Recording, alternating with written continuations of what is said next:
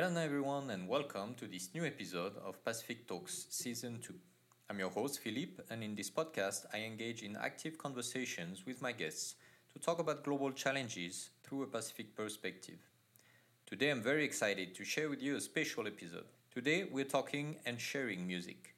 For this episode I went to have an open conversation with Edwina Flock, a social entrepreneur, activist, and the founder of the Environmental Music Prize. Edwina is from Australia and has dedicated a career to promoting and bringing to our attention all the musical creativity that cares for our planet and our future. And as a bonus, at the end of this episode, you'll be able to listen to one of the songs that made it to the final. Tautama, a song written by Vaiteani, a band from my home island, Tahiti, and performed with other bands from different islands. So now, on to my conversation with Edwina before letting you enjoy this amazing song.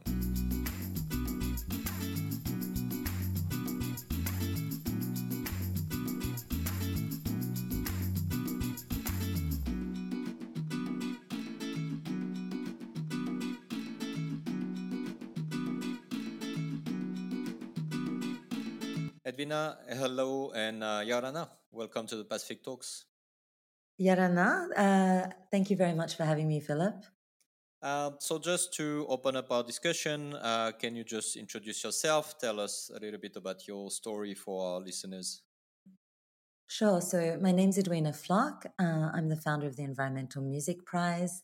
Um, my my backstory, I guess, is somewhat linked to to your podcast. I'm half Australian, half French, and I was actually conceived in Tahiti, where my parents got married. So I have a strong link to the Pacific Islands, and it's very much kind of part of my family history. My father also lived there in his teenage years, so I grew up with lots of Tahitian artifacts and pareo and things like that at home.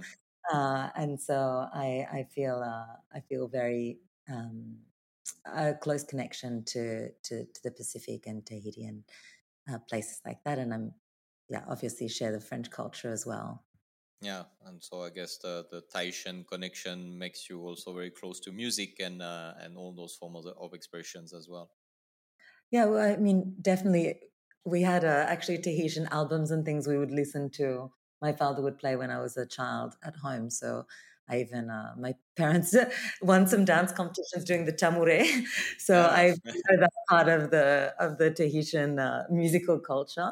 Mm, And, and, and yes, I mean, I think it's not just Pacific Islanders that have a connection to music. I think it's a pretty global mm. uh, thing and, That, really part of human uh, existence and mm, culture. that's true. So you said you're the organizer of the Environmental Music Prize. So what led you to create this event? What came to your mind? How did your life brought you there to create this event? A few things. So I think uh, as a child, my dad was an expat and we moved around. We lived in quite a few different countries. So Yemen, Nepal, Saudi Arabia, Malaysia. And so when we moved to Australia, when I was 8, I think I was already very conscious that the world was a big place with Hmm.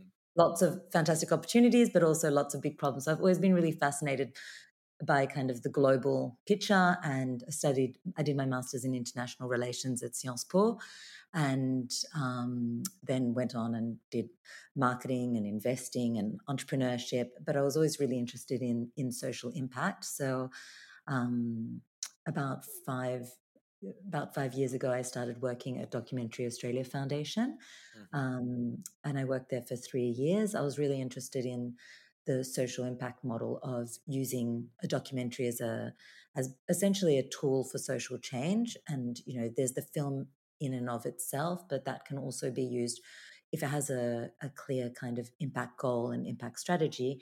It can actually be used to activate people through educating them, but also kind of connecting with them emotionally so that they understand an issue and care about it, and then lead them on a pathway to action.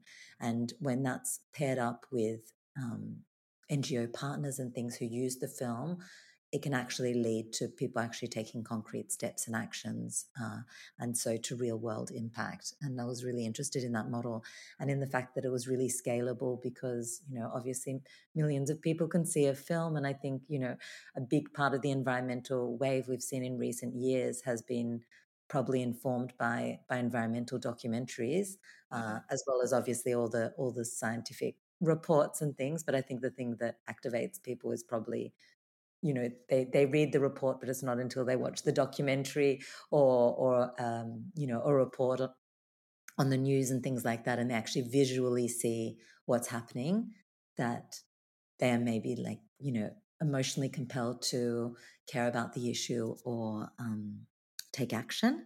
And Mm-hmm. so I'm also part of a group called Nexus, which is the largest group of young philanthropists in the world. And we were organizing a social change summit last year, and I got to interview Jane Goodall and some other climate leaders. And I thought, okay, how do we create a really immersive experience for this part that's online? I want to play some environmental documentary trailers, and then I'll play some music videos, and that will really, emotionally prime people for these really important discussions that we're going to have. Mm-hmm. And so I had no shortage of great environmental, uh, you know, trailers and things like that from movies, and I typed environmental music, and I fell on some Earth Day playlists, and they referenced, you know, some fairly old songs, like songs by Mm-hmm. the Beatles and a song by Michael Jackson and Saltwater by John Lennon and, a few others. And I was like, this is crazy. Most of these songs are written more than 20 years ago. We're in the middle of a climate crisis. There's obviously like, vast volumes of music being created at the Mm-hmm. moment. Uh, and why is there not more contemporary music being referenced here? So I continued looking, and of course, I found some fantastic songs, but it was actually really hard to find them, and there were relatively few. And I thought, oh, it's just me, I must be completely out of touch. I'm missing something. There must be this massive body of like fantastic, not just kind of music by, what is perceived to be like greeny artists, but there must be all this other music that also touches on this issue. So I Mm-hmm. started discussing with Green Music Australia. That's the charity that is based in Australia and is working around making the music industry more sustainable. And the CEO was like, no, you're right. It's really, really niche. Unfortunately, like artists are not really um, creating that much music on these themes. And they did a bit of research on, there's a really, really popular in music competition in Australia called Triple J's Hottest 100, where they receive 3 million votes a year of, what are the kind of top songs of the year. And Mm-hmm. people get really involved in it. And so obviously it's not reflective of everything, but it's a pretty good barometer. And they looked back over the last 5 years, and there was only 1% of songs that actually referenced environmental Wow. issues. So that is a crazy statistic, considering that Mm. 75% of Australians are concerned about climate change. So it's a 75 times disconnect. Um, and so, we'd had a few discussions. It seems there's a bit of like a supply issue, and there's also a demand issue. Like Mm-hmm. artists were like, we want to create this music. We actually feel really passionate about it. But when we do, we often feel like, it doesn't really get supported either through the music industry or it doesn't get picked up by the media. And there was like a little bit of disappointment on the artist side that they would put their, effort into what were really kind of emotional and important projects for them, and they felt that it wasn't really acknowledged or rewarded Mm-hmm. sufficiently.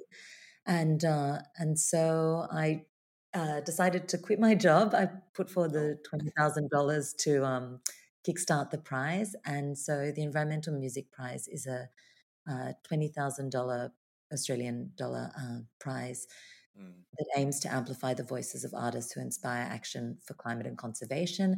And the uniqueness of the prize design is it needs to be a finished product, and it Mm-hmm. needs to be a music video. So, coming back to my origin story about really believing in the power of Yeah. documentary, I think like that visual power is really important. But Mm. also, then you have the song, the lyrics. I think a music video is a really powerful combo of um, music and film, and it packs a concise and emotional punch, and you can also add, you know, messages and text and lots of other things with it. So during the UN Climate Summit last year, we announced the prize as a call to action for artists to submit their music videos that celebrated nature or encouraged us to defend it, and and we received over 200 applications from all around Australia. So year one was focused on Australia, and in subsequent years we'll do an international prize. Mm-hmm. But there was a really fantastic diversity of artists in terms of age, in terms of musical style, in terms of where they lived, what their background was. I got a lot of data through the application process, so all the different cultural backgrounds that obviously make up our multicultural nation. There were like 58 different cultural backgrounds that were represented, from like Filipino to Danish to Maori to Chinese. And so it was a really wonderful melting pot already of cultures and ideas. Nice. And then I have to say, and I don't know if you had that many similar reactions as mine, but when I discovered the prize, I kind of like, I never thought about it before, but when I heard about the prize, I was like, yeah, obviously it makes sense. We need music to talk about climate change the same way that we can name so many songs about social issues, political issues, and all that. So what was the reaction of the public, of the audience, about your price? Were they pretty much like me, like, yeah, it makes sense, but I never thought about it? Or was it already like something that many people were looking for, as you did on your own?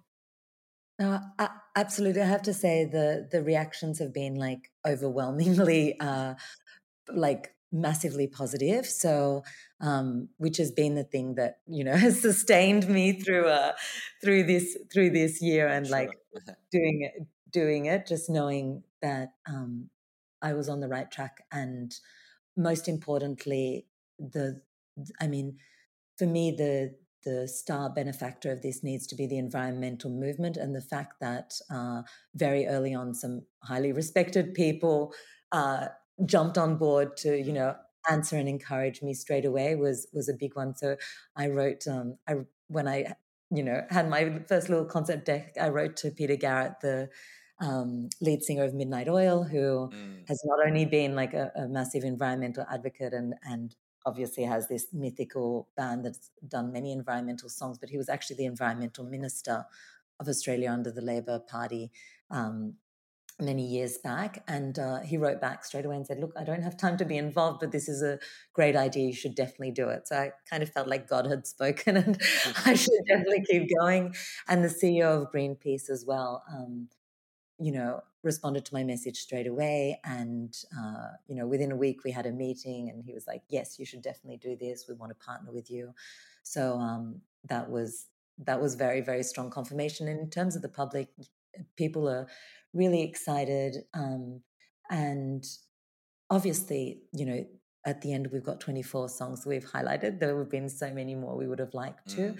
mm, But I think people like that curation element of like, okay, now we can go to this place, we can discover new music that's very diverse. So everyone's not going to like everything, but you can kind of self-select. We've created playlists and things like that, so people can go on to Spotify or Apple Music and, handpick the songs that resonate with them, and then find others and continue building kind of a playlist that inspires them and mm, makes them want to, you know, matches their palette of feelings. And I think it's really important we have that as well, because I think when people first think about like environmental music, they're thinking about a protest song, yeah. and obviously there's that element of like you need those songs about like the anger and the frustration, but you also need songs that are sad or hopeful or joyous, or and I think as the climate issues get ever more present, we're all going to go through like emotional waves of hope and determination and despair, and so we kind of need songs that match those moments, Mm. and that kind of emotional breadth. That's true. I have many questions to ask you, but let's keep focusing on the prize itself right now. And that was, and you actually started to answer that. But um, what was your biggest surprise about the songs that you received for this competition, and overall, were they more positive, optimistic, or really like more call to actions, or maybe rage or anger? Like, what was the overall dynamic or the overall motivation of artists who participated in the prize? Look, everyone was everyone was hugely motivated. So I mean, obviously, they're the ones that care. The ones that didn't apply were less motivated. But everyone who applied was really um, very.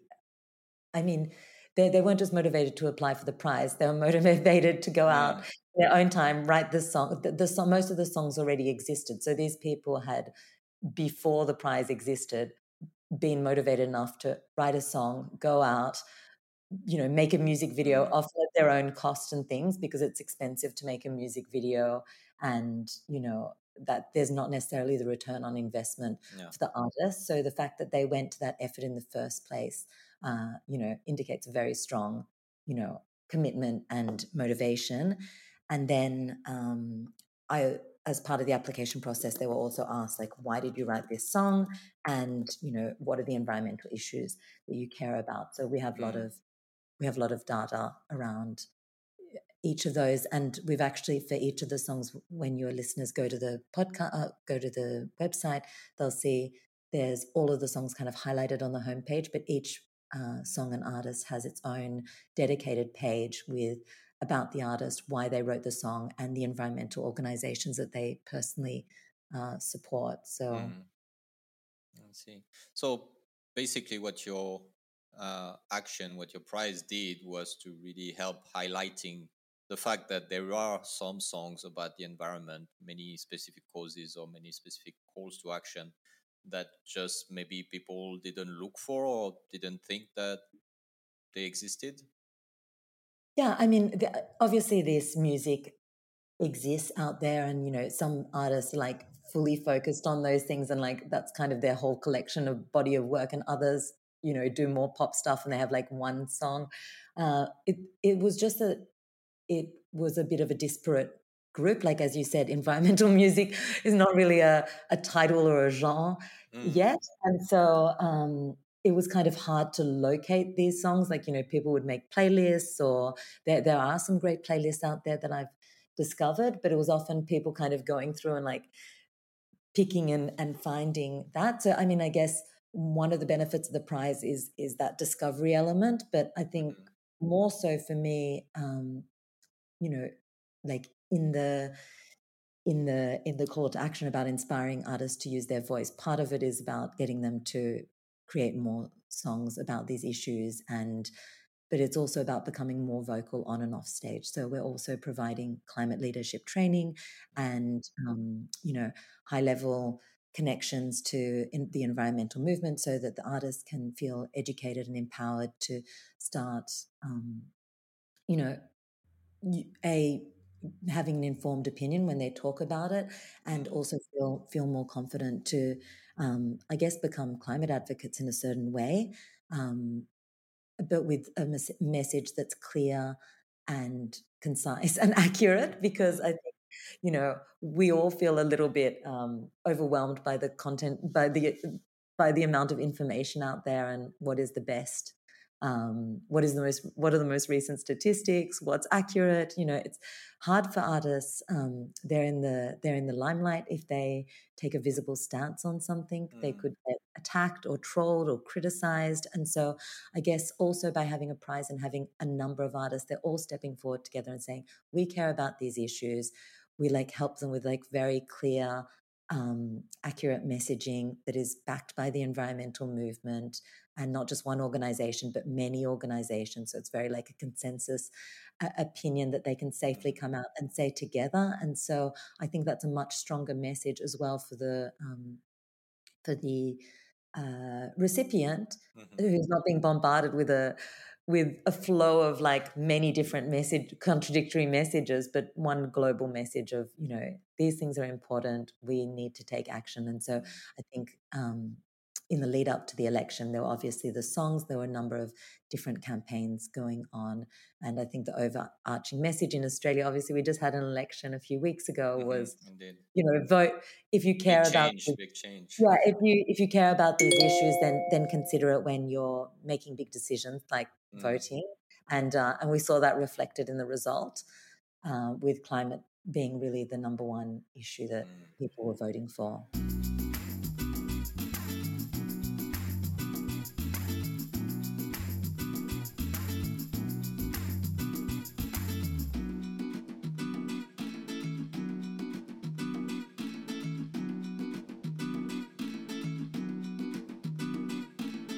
And so you were saying that when you started looking for environmental songs, you found some that were quite old already.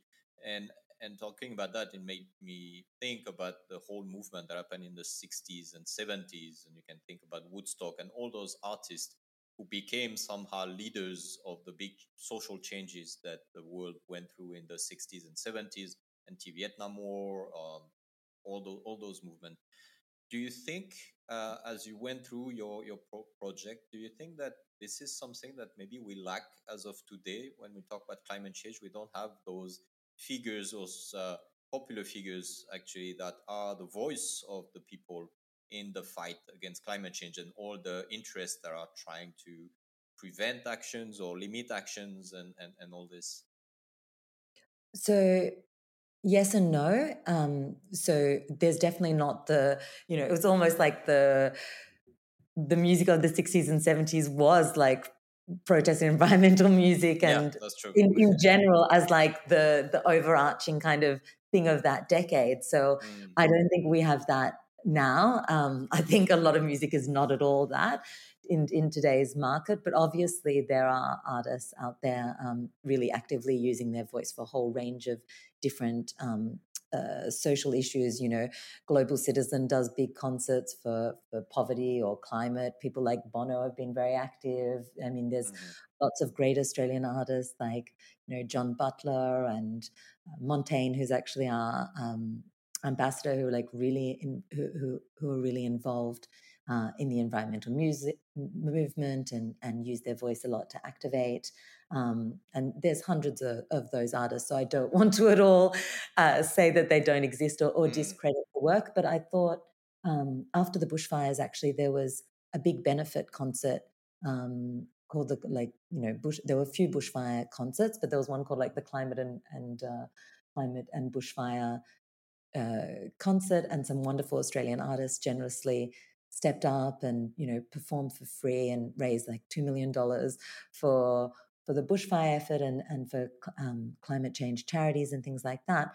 But when you look at the concert, most of those songs aren't anything about the environment. So I guess part of the prize is saying, how can we have not just the well-meaning artists using their voice, but also songs that are actually about the issue that they're trying to defend. And same for Global Citizen concerts. Like, all the superstars come and do their song, and which is great. And like, I'm not saying every song should be about the environment, but I think we need a higher percentage, given the fact that it's going to become something that's very present. And it doesn't always need to be negative.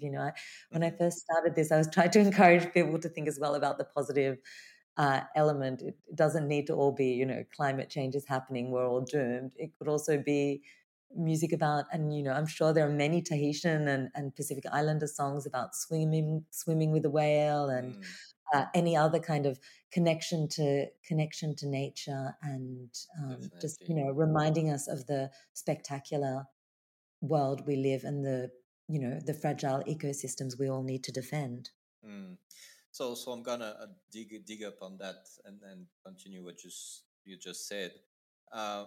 I remember a few years ago watching this video of a Hawaiian academic saying that the problem with climate change is that we are living it, and so it's very hard to tell the story of something that you are in the moment living. And he said we have to tell the story as we are living it, and that can be like stories of good things and bad things. Uh, and indeed, in the Pacific, we have songs about how nature is beautiful in the islands and all that. So is it that we have artists that are activists for the environment, but is it just that we're missing telling stories through the media of music about the environment, and how can this be more of a popular thing? Like how can artists be encouraged? There's your prize, obviously, but is there any other way that people who listen to us right now can say, yeah, maybe this can be a way to promote the stories that we need in order to raise Yeah, awareness about climate change? completely. So these songs and these stories exist, but probably like they're not being amplified enough by mainstream media and the radio stations and the tastemakers in popular culture. So obviously, there's this vast body of super committed artists who are there playing their guitar or whatever, like singing about nature, but like they're not the ones making it into the pop charts and things. So Mm-hmm. I think there's and why I could have just we could have just created a prize with just like, an honorific title. I think it's really important to in our society, we value things through money. Like, Mm. you want a house, you buy it. You want someone to work with you, you pay them. And if we want people to do this important work, we need to reward that work. Artists also need to Of live course. and things. And so, I think there needs to be like more reward and financial incentive for creating that music. There also needs to be a bigger platform, Mm-hmm. um, uh, and and so for me, I see that all through reach and scale is about partnerships and being with the right people. So I'm in discussions with some big media groups and different social media platforms and things like that. Some of them are quite interested in this concept. Everyone kind of instantly gets it and senses the urgency, and also that it's in the zeitgeist, like it's in the Mm-hmm. current trend of what needs to happen. And so hopefully we'll start to carve out a bit more space for these artists to kind of rise to the top more, and more opportunities for them to have the light shone on them, because yeah, it's all been happening a little bit, in a Mm-hmm. niche or on the fringe, and it needs to be pushed onto the main stage.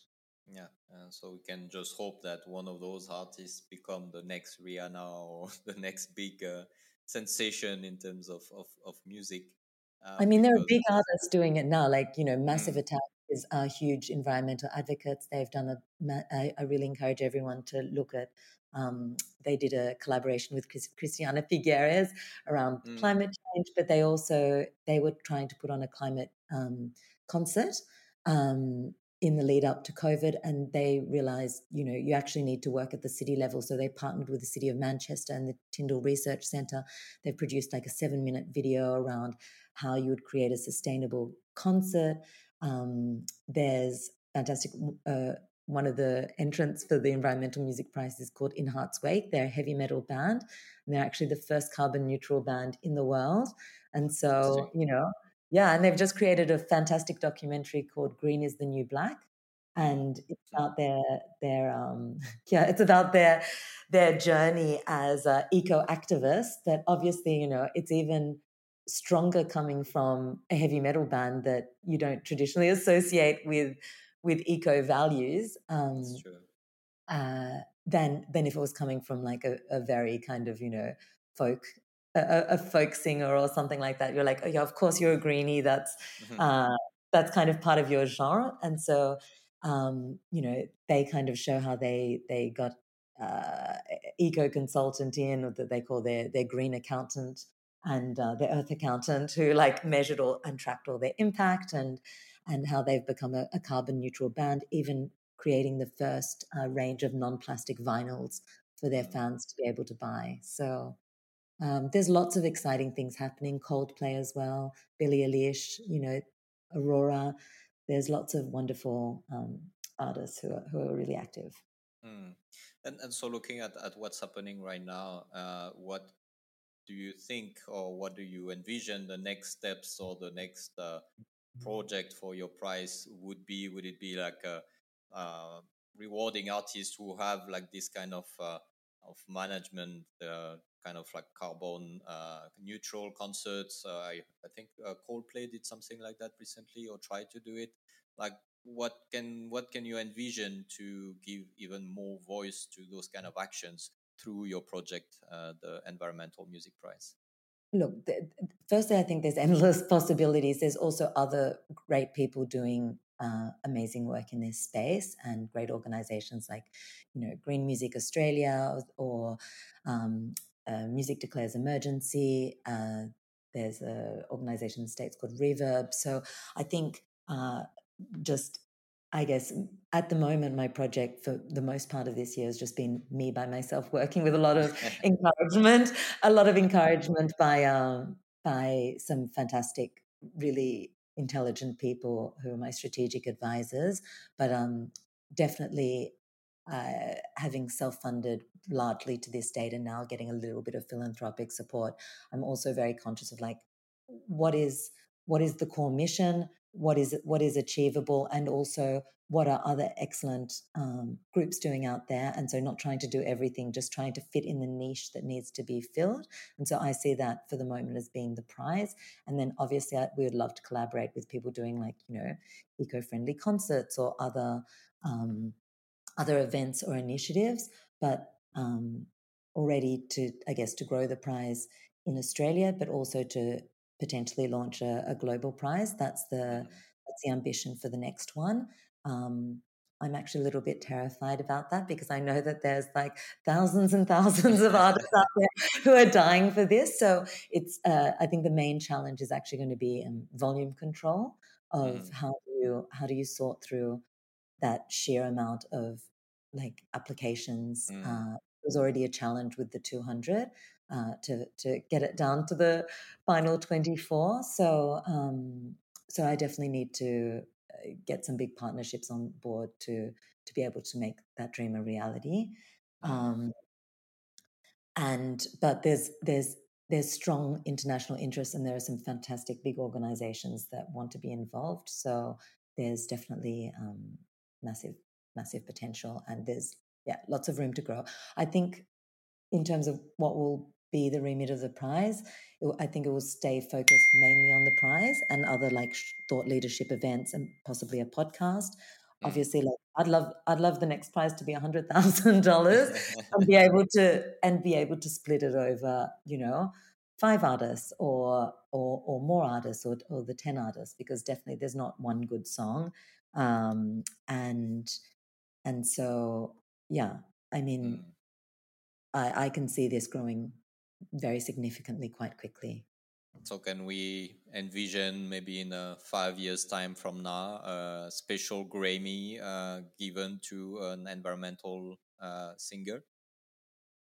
Oh, for sure. I'm sure that will actually. I'm sure that will happen very quickly. I've already, yeah. There's some major awards. I mean, there's a major award in Australia, and I think when I discussed with them, they were a bit like, "Why are you doing this? Why aren't we doing this?" And I was like, "I think that's actually a very good question that you should be asking yourselves."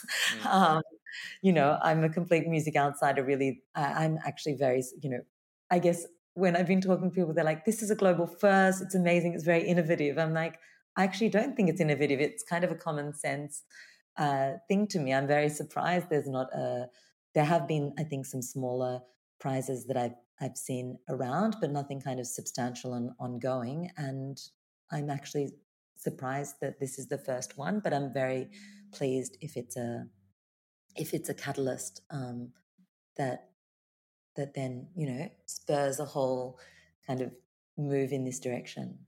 Mm.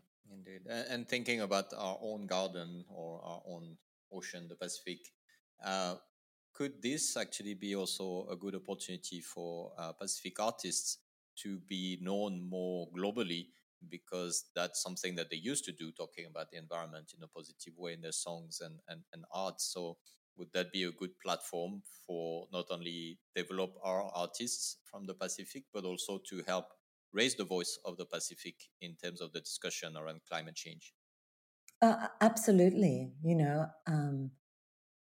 So firstly, absolutely. I mean, if I had an endless treasure trove of money, like obviously there should be a major prize just for the Pacific Islands, Mm, and that would be a challenge actually.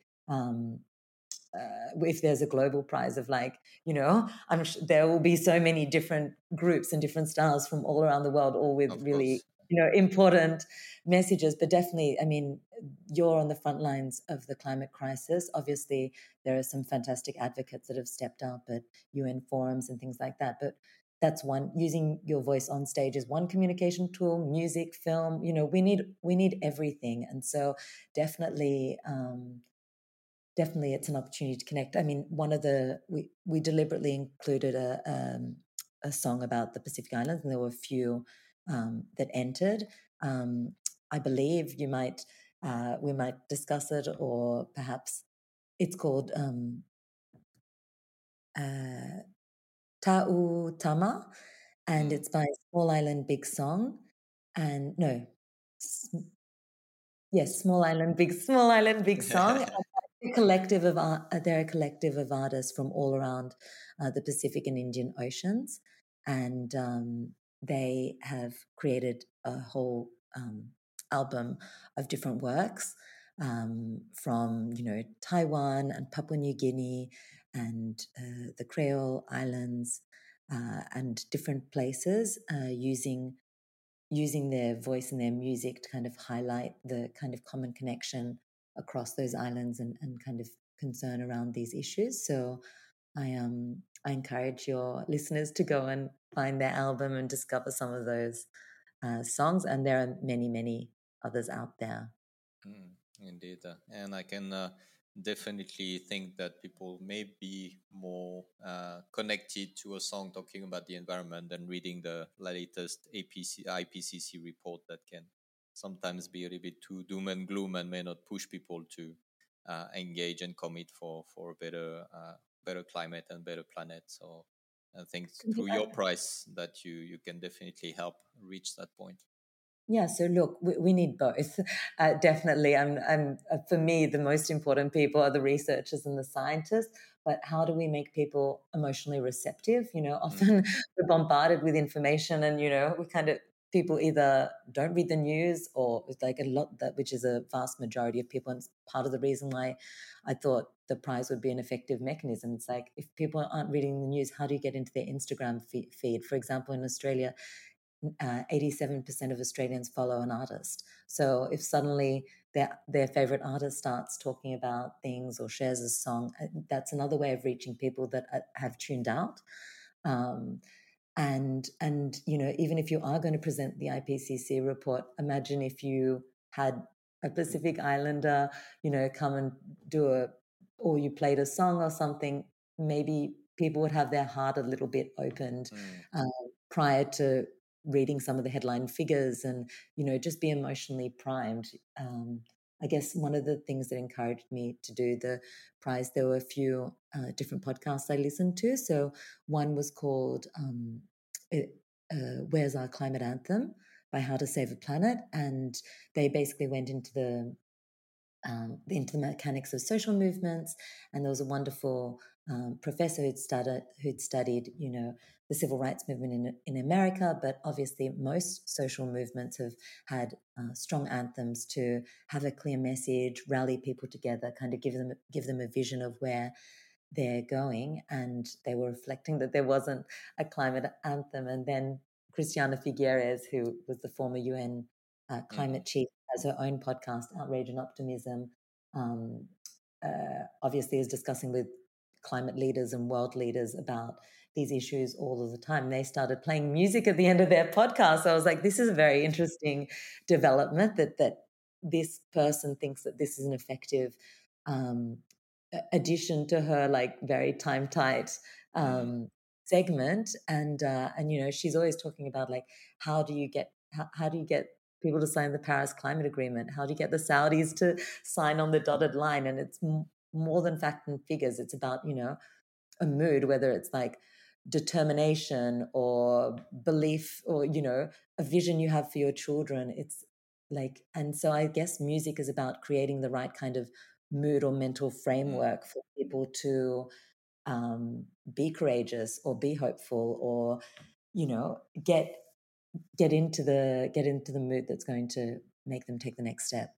That's true. And music connects people through cultures, so that's also a good way to get them together to fight together against this common challenge that we all face. So thank you for what you've done, Edwina. That's I think it is innovative because something that makes so much sense, but no one really thought about it before, is what we call innovation, probably. So congratulations on making this happen by yourself.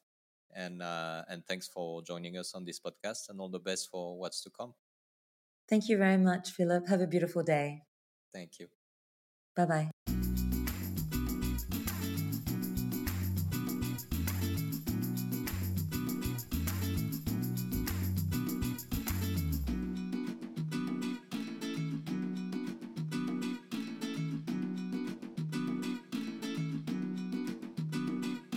Now, as announced, it's time for you to listen to the song Taotama.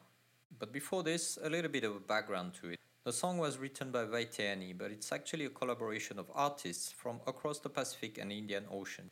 Artists connected to the heritage and nature of their islands, sharing our love and concerns in the face of the climate crisis and other environmental and cultural issues. Taotama is one of the 12 songs that were written collaboratively during the pandemic, remotely and online from our different islands. The project was led by Small Island Big Song, a collaborative project of First Nation artists from across the Pacific and Indian Oceans, all sharing the voyaging seafaring ancestry, artists who carry the cultural lineage of their island home, uniting their music to share how precious their islands are and to make incredible music. So let's now enjoy the music.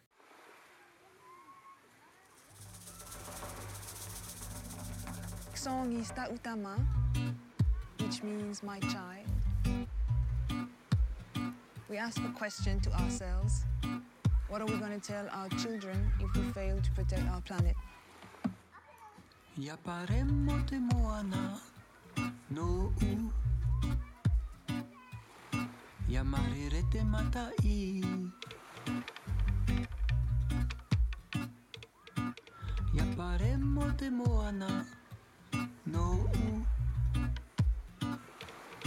ya marire te matai ya haya ta ue pro ya oe ta utama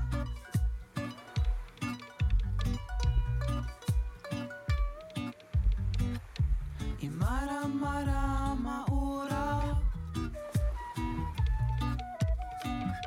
I ata ata ohina I pura pura te feti te o mai ra te anu anua ara mai tai I te ora ara mai tai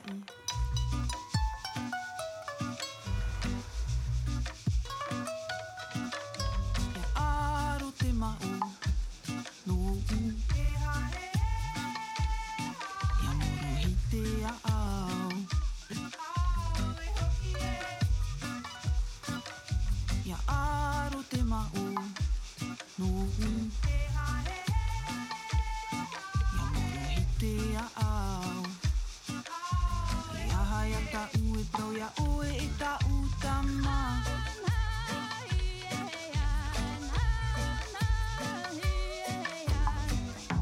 Te mara mara maora I ata ata ohina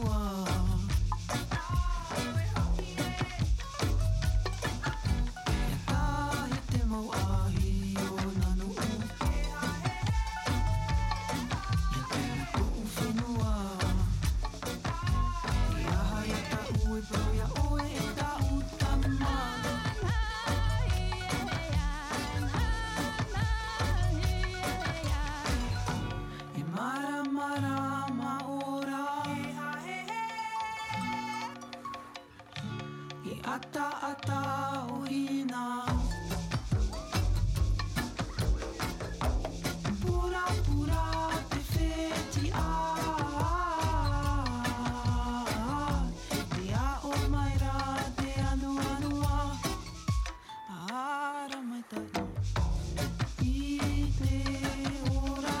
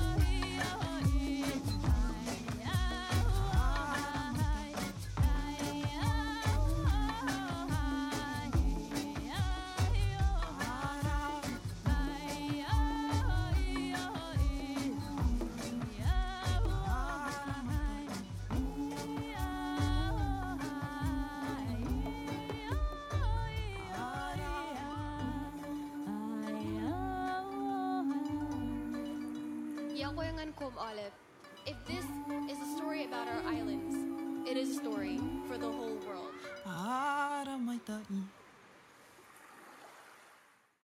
Pacific Talks is a podcast hosted by me, Philippe, and produced by Pacific Venturi Media. If you enjoy this conversation, feel free to subscribe on any podcast platform of your choice. You can also share it on your social medias or with your friends, family, or colleagues. And if you listen to it on a podcast platform, feel free to leave us a review. This is very important to us as it helps us to reach out to more people. If you want to share your thoughts and ideas following this conversation, you can reach out to us directly by email, contact@pacificventuri.com, or on all our social platforms. Until next time with another guest, another discussion on the challenges of the Pacific. Take care and see you soon.